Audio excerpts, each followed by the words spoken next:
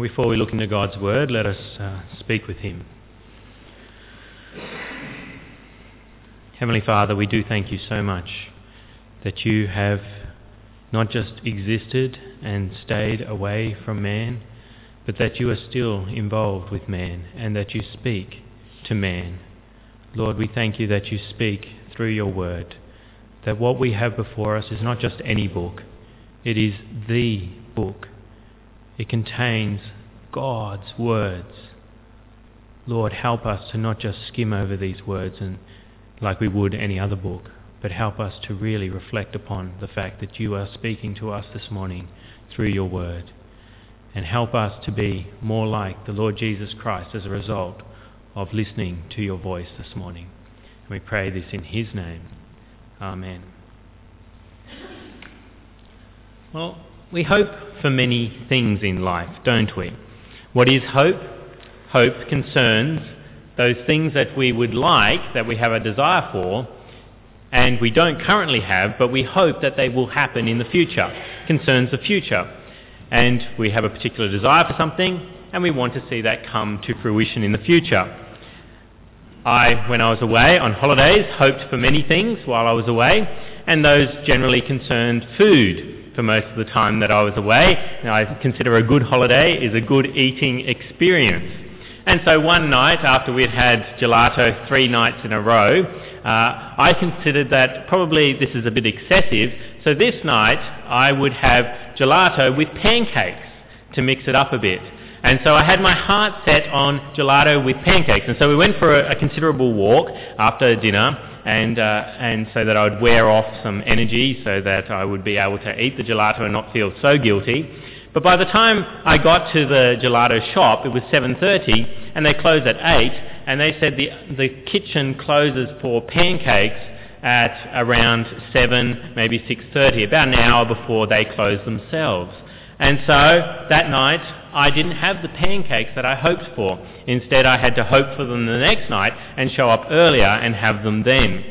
We hope for many things, and often it concerns meals, but there are many other hopes that we have in the world. We have hope for financial security, for ourselves, for the country, for the globe at the moment. We are all, many people are concerned about what is happening with finances around the globe.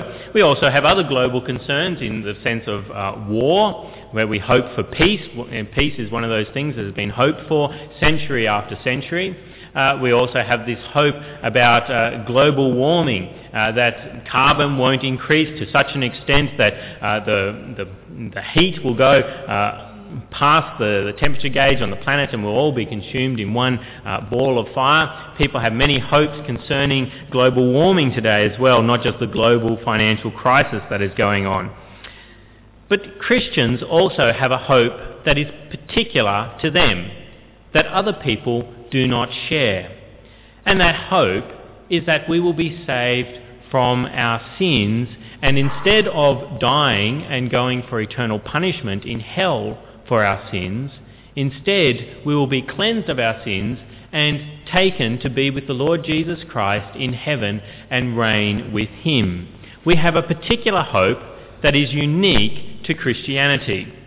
And Peter talks about this hope in this letter that we've begun to look at. This is our second week now. He talks about this hope and gives us a number of the characteristics that this hope has. And that's what I want to look at this morning. If you've got a black church pew Bible, it'd be good for you to open it up, or if you've got your own Bible, open it up. If you're using the church Bible, it's page 1200.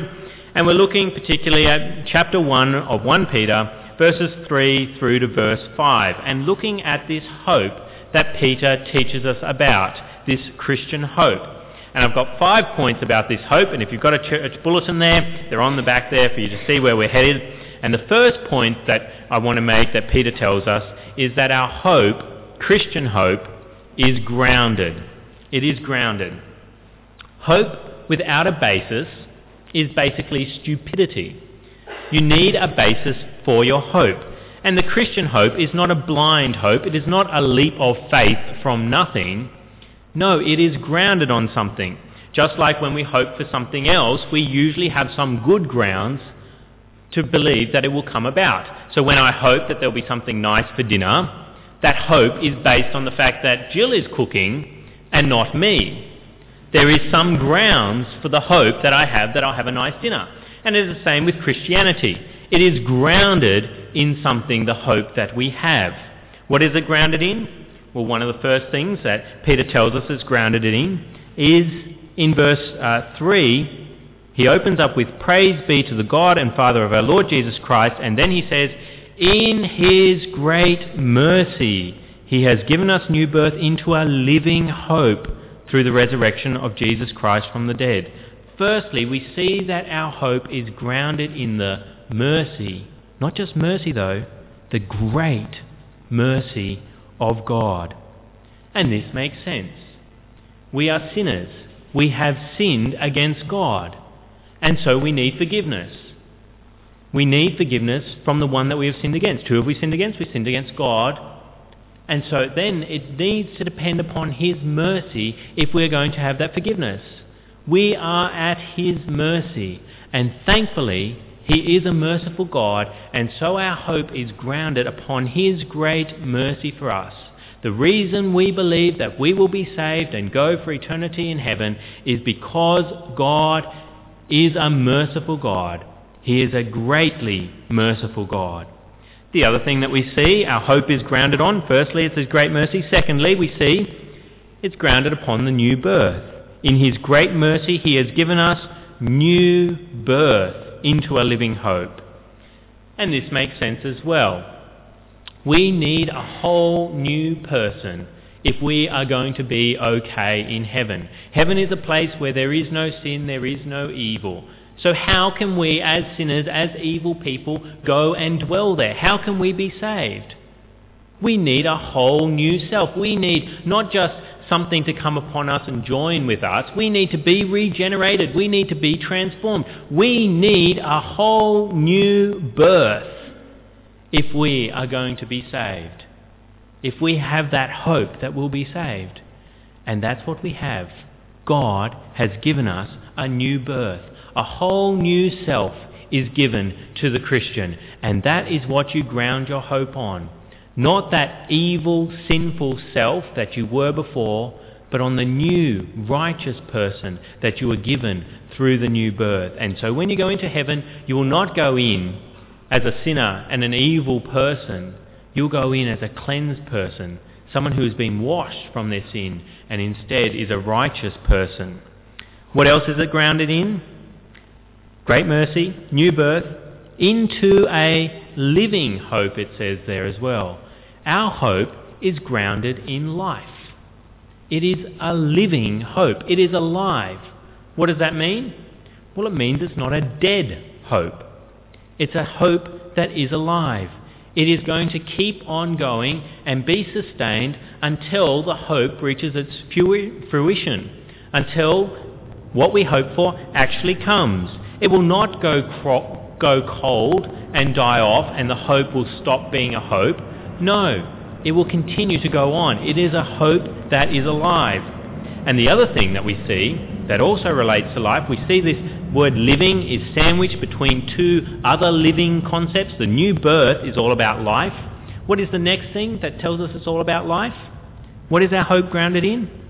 Through the resurrection of Jesus Christ from the dead. Our hope is grounded in the fact that Jesus came back to life after he died, that he was resurrected. How does that help us? What does the resurrection of Jesus Christ indicate? Well, it indicates at least two things, two major things. Firstly, the resurrection of Jesus Christ indicates that what he did on the cross was sufficient for God the Father's wrath. For the anger of God that God has against sin, Jesus paid for it. If Jesus had stayed dead, it shows that the Father was not satisfied. But the fact that Jesus came back to life shows that God says, yes, it is finished. It is okay. And Jesus comes back to life. The other thing it shows is that it is possible to live after death. That you can come alive as well. Jesus has done it.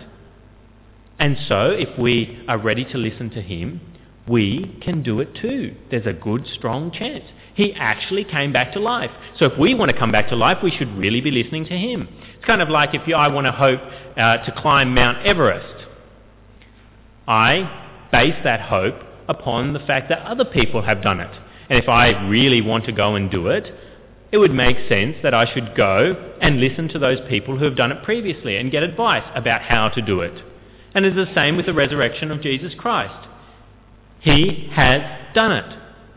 So, if we want to do it as well, if we want to be raised to life, we should listen to him and ask him, how too can I be raised to life? And thankfully he tells us in his word that if we become a Christian, if we repent of our sins and believe in him, we can be raised as well. So we see that our hope as a Christian is not an airy-fairy leap of faith from nothing. No, it is grounded in something. It's grounded in his mercy, it's grounded in the new birth, it's grounded in the fact that it is a hope that will continue, it is alive, and it is grounded in the resurrection of Jesus Christ. It is secure. It is anchored to a solid foundation. What else do we learn about this hope? Well, secondly, we learn that the Christian hope comes with an inheritance. Verse 4, and into an inheritance that can never perish, spoil or fade, kept in heaven for you. We have an inheritance with this hope. This hope is about an inheritance that we have in heaven. And this is a very unusual inheritance. Inheritances we hear about all the time. You may have even received them. But this inheritance is very different from the inheritances that we usually come into contact with. What does he say there? He says three things about it. And into an inheritance that can never perish.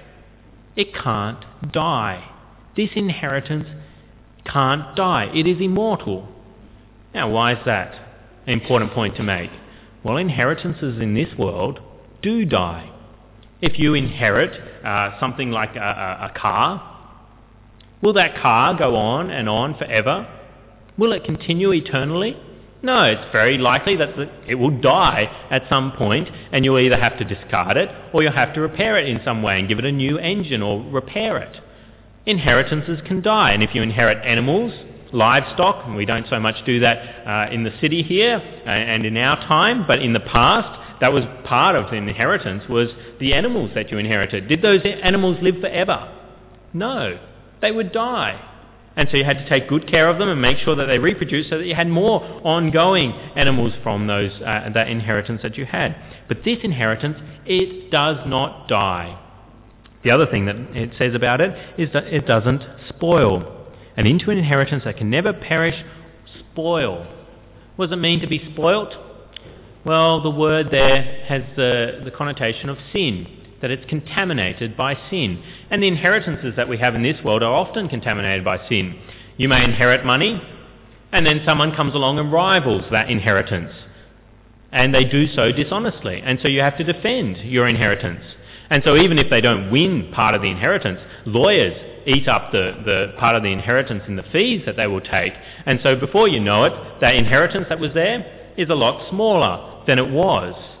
And the other thing that can happen is that thieves come and steal part of your inheritance. Sin can spoil it. It can also be spoilt in the fact that it is spoilt inheritance to begin with, that it's contaminated by sin. If you inherit a business from your father who was a bit of a crook, and you've got this corrupt business that works by tax dodgers and all the kinds of things that corrupt businesses do, if you inherit that, it's a tainted inheritance. It's contaminated by sin. But this inheritance in heaven isn't like that. It isn't contaminated by sin. It can't be corrupt within itself. It can't be stolen by thieves. It can't have someone dishonestly rival it and take it away from you. It can't spoil. And the other thing we see about it is it can't fade. Time erodes all things, including the inheritances that you receive in this world.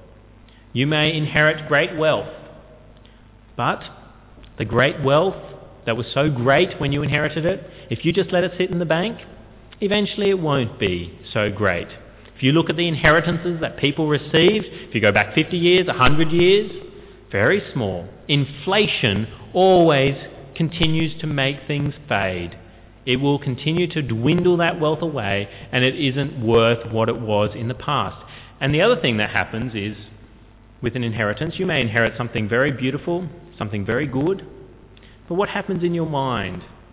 It's wonderful when you first get it, but over the years, that possession that you love so much, you might inherit some wonderful car. Oh yes, it was great at first, but gradually it starts to fade in your mind and the value starts to be removed. But this inheritance in heaven, it doesn't fade. Think of that. The excitement you have when you first get it will continue on and on. It won't fade. It won't cease to be such a great thing. It will continue on and on forever. Now, how is this possible? Well, it's an inheritance that isn't contained in this world, as I've alluded to a few times.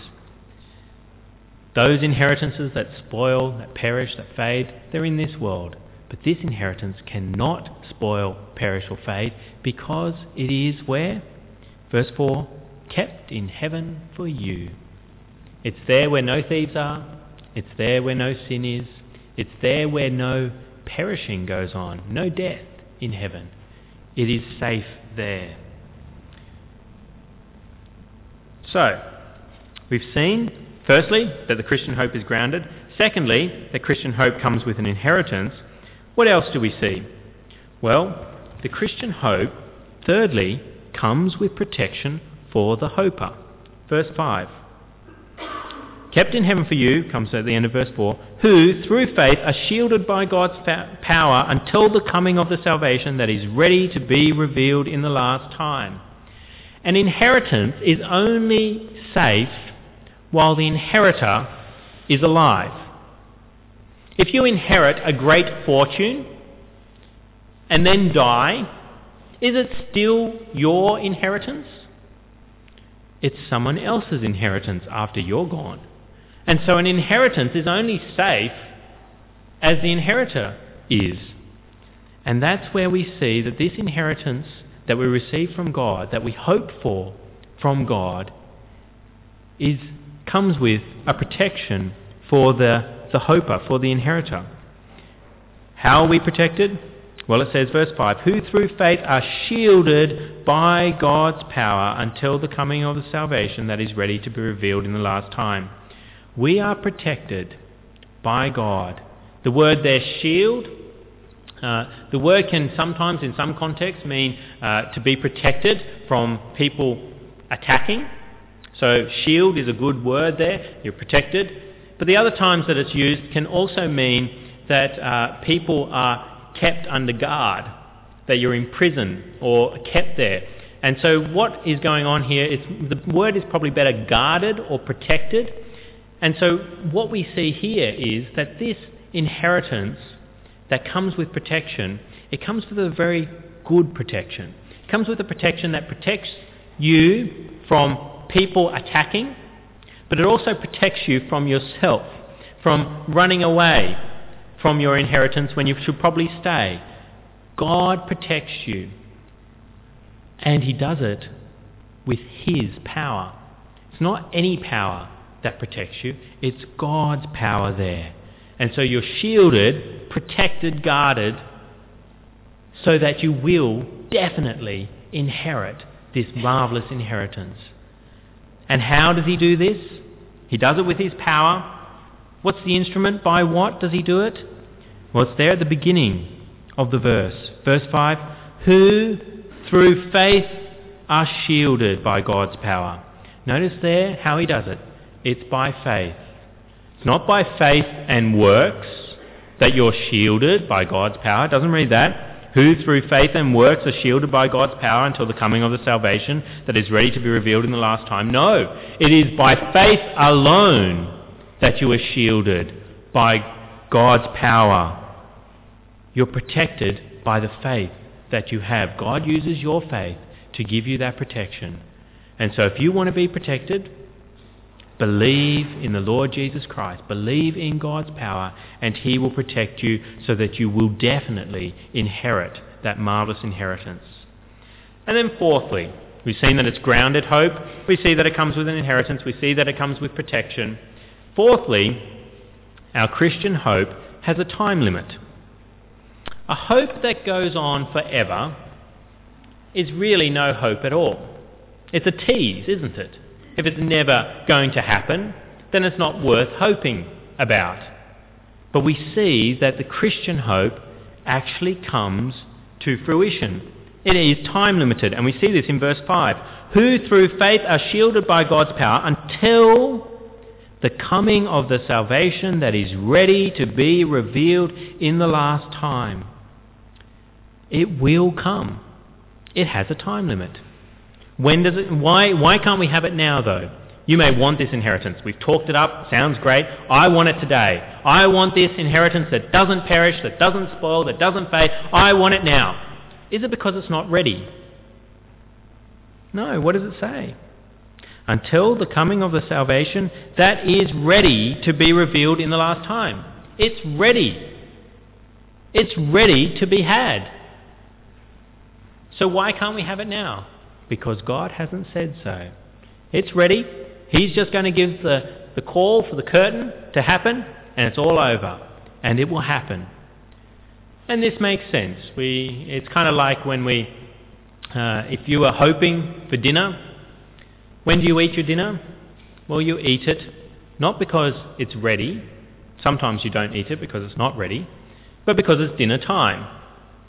The food is ready to go, but you wait until it is dinner time to eat the food, particularly if it's not food that needs preparation.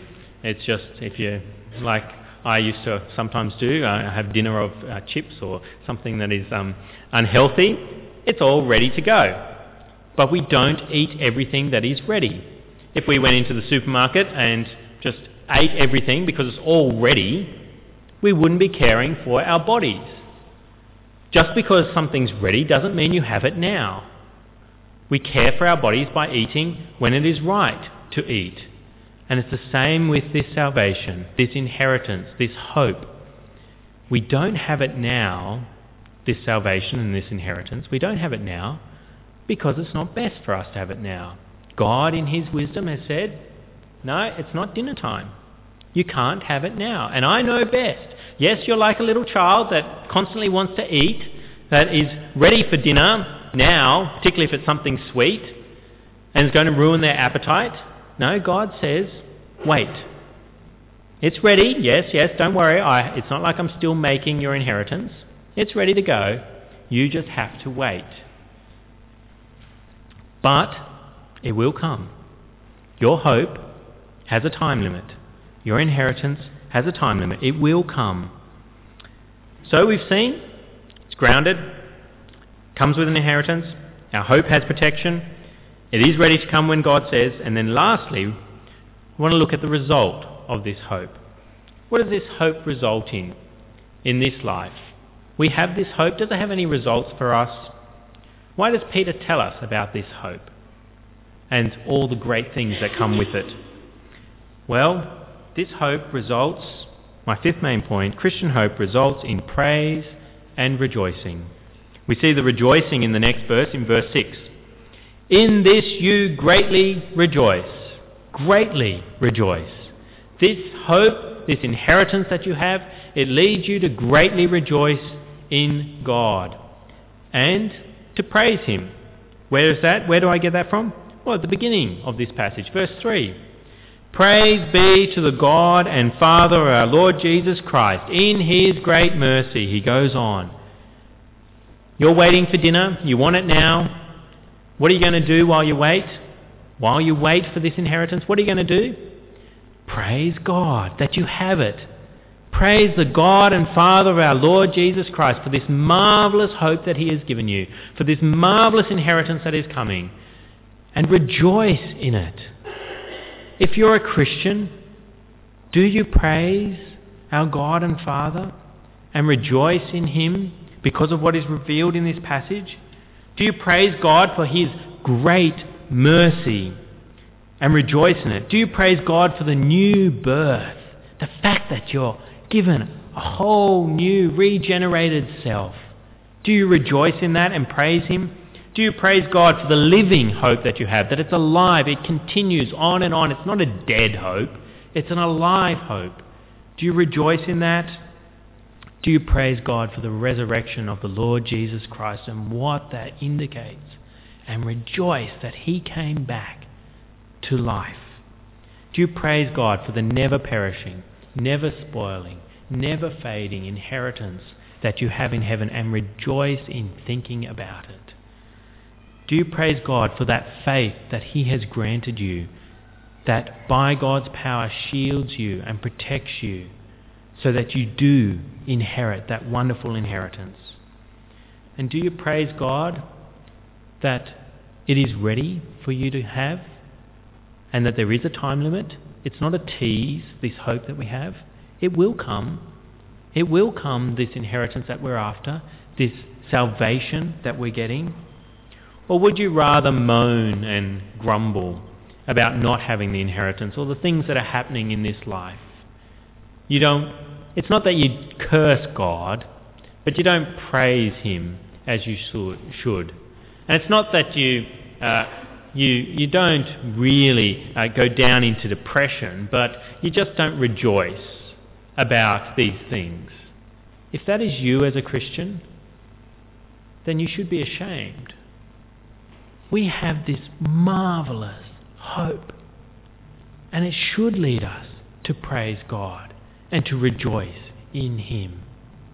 And if you don't praise him and rejoice him about this, you should be concerned. Consider what you are doing and whether you truly have become a Christian, whether you truly have understood what your salvation entails, what God has done in the Lord Jesus Christ in forgiving your sins. You should be concerned if you don't praise God and rejoice in him for what he has done. And if you're not a Christian and you're here this morning, look at this hope that we have and be jealous of it. I invite you to be jealous of what Christians have, what is described here in these verses. And then don't just be jealous. Have it. Take it for yourself. All you have to do is repent of your sins and believe in the Lord Jesus Christ. Turn to him and ask for that salvation that he promises to give, that eternal life that you can have. Just as Jesus was raised from the dead, you too can be raised from the dead as well. And then join with us in praising the God and Father of our Lord Jesus Christ and rejoice greatly at what he has done for you as well. Let us speak now with our God.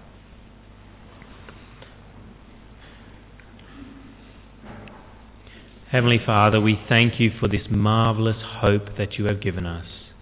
That it is not an airy-fairy hope that is not grounded, but it is grounded in great truths. That you are merciful, that you have given us new birth, that this hope is alive and that it is grounded in the resurrection of Jesus Christ. And we thank you so much for what this hope entails, that we have an inheritance that will never perish, spoil or fade, kept in heaven for us, O Lord. And we thank you that you protect us so that we do not lose that inheritance, that through faith we are shielded by God's power. Lord, it is so wonderful to know that you protect the inheritor. And Lord, we pray that we may look ahead to that time when it is going to be ours. It is ready. We are waiting, Lord. Help us to wait peacefully and while we wait, to praise you for what you have done and to rejoice greatly in this marvellous hope that we have. And we pray these things in Jesus' name. Amen.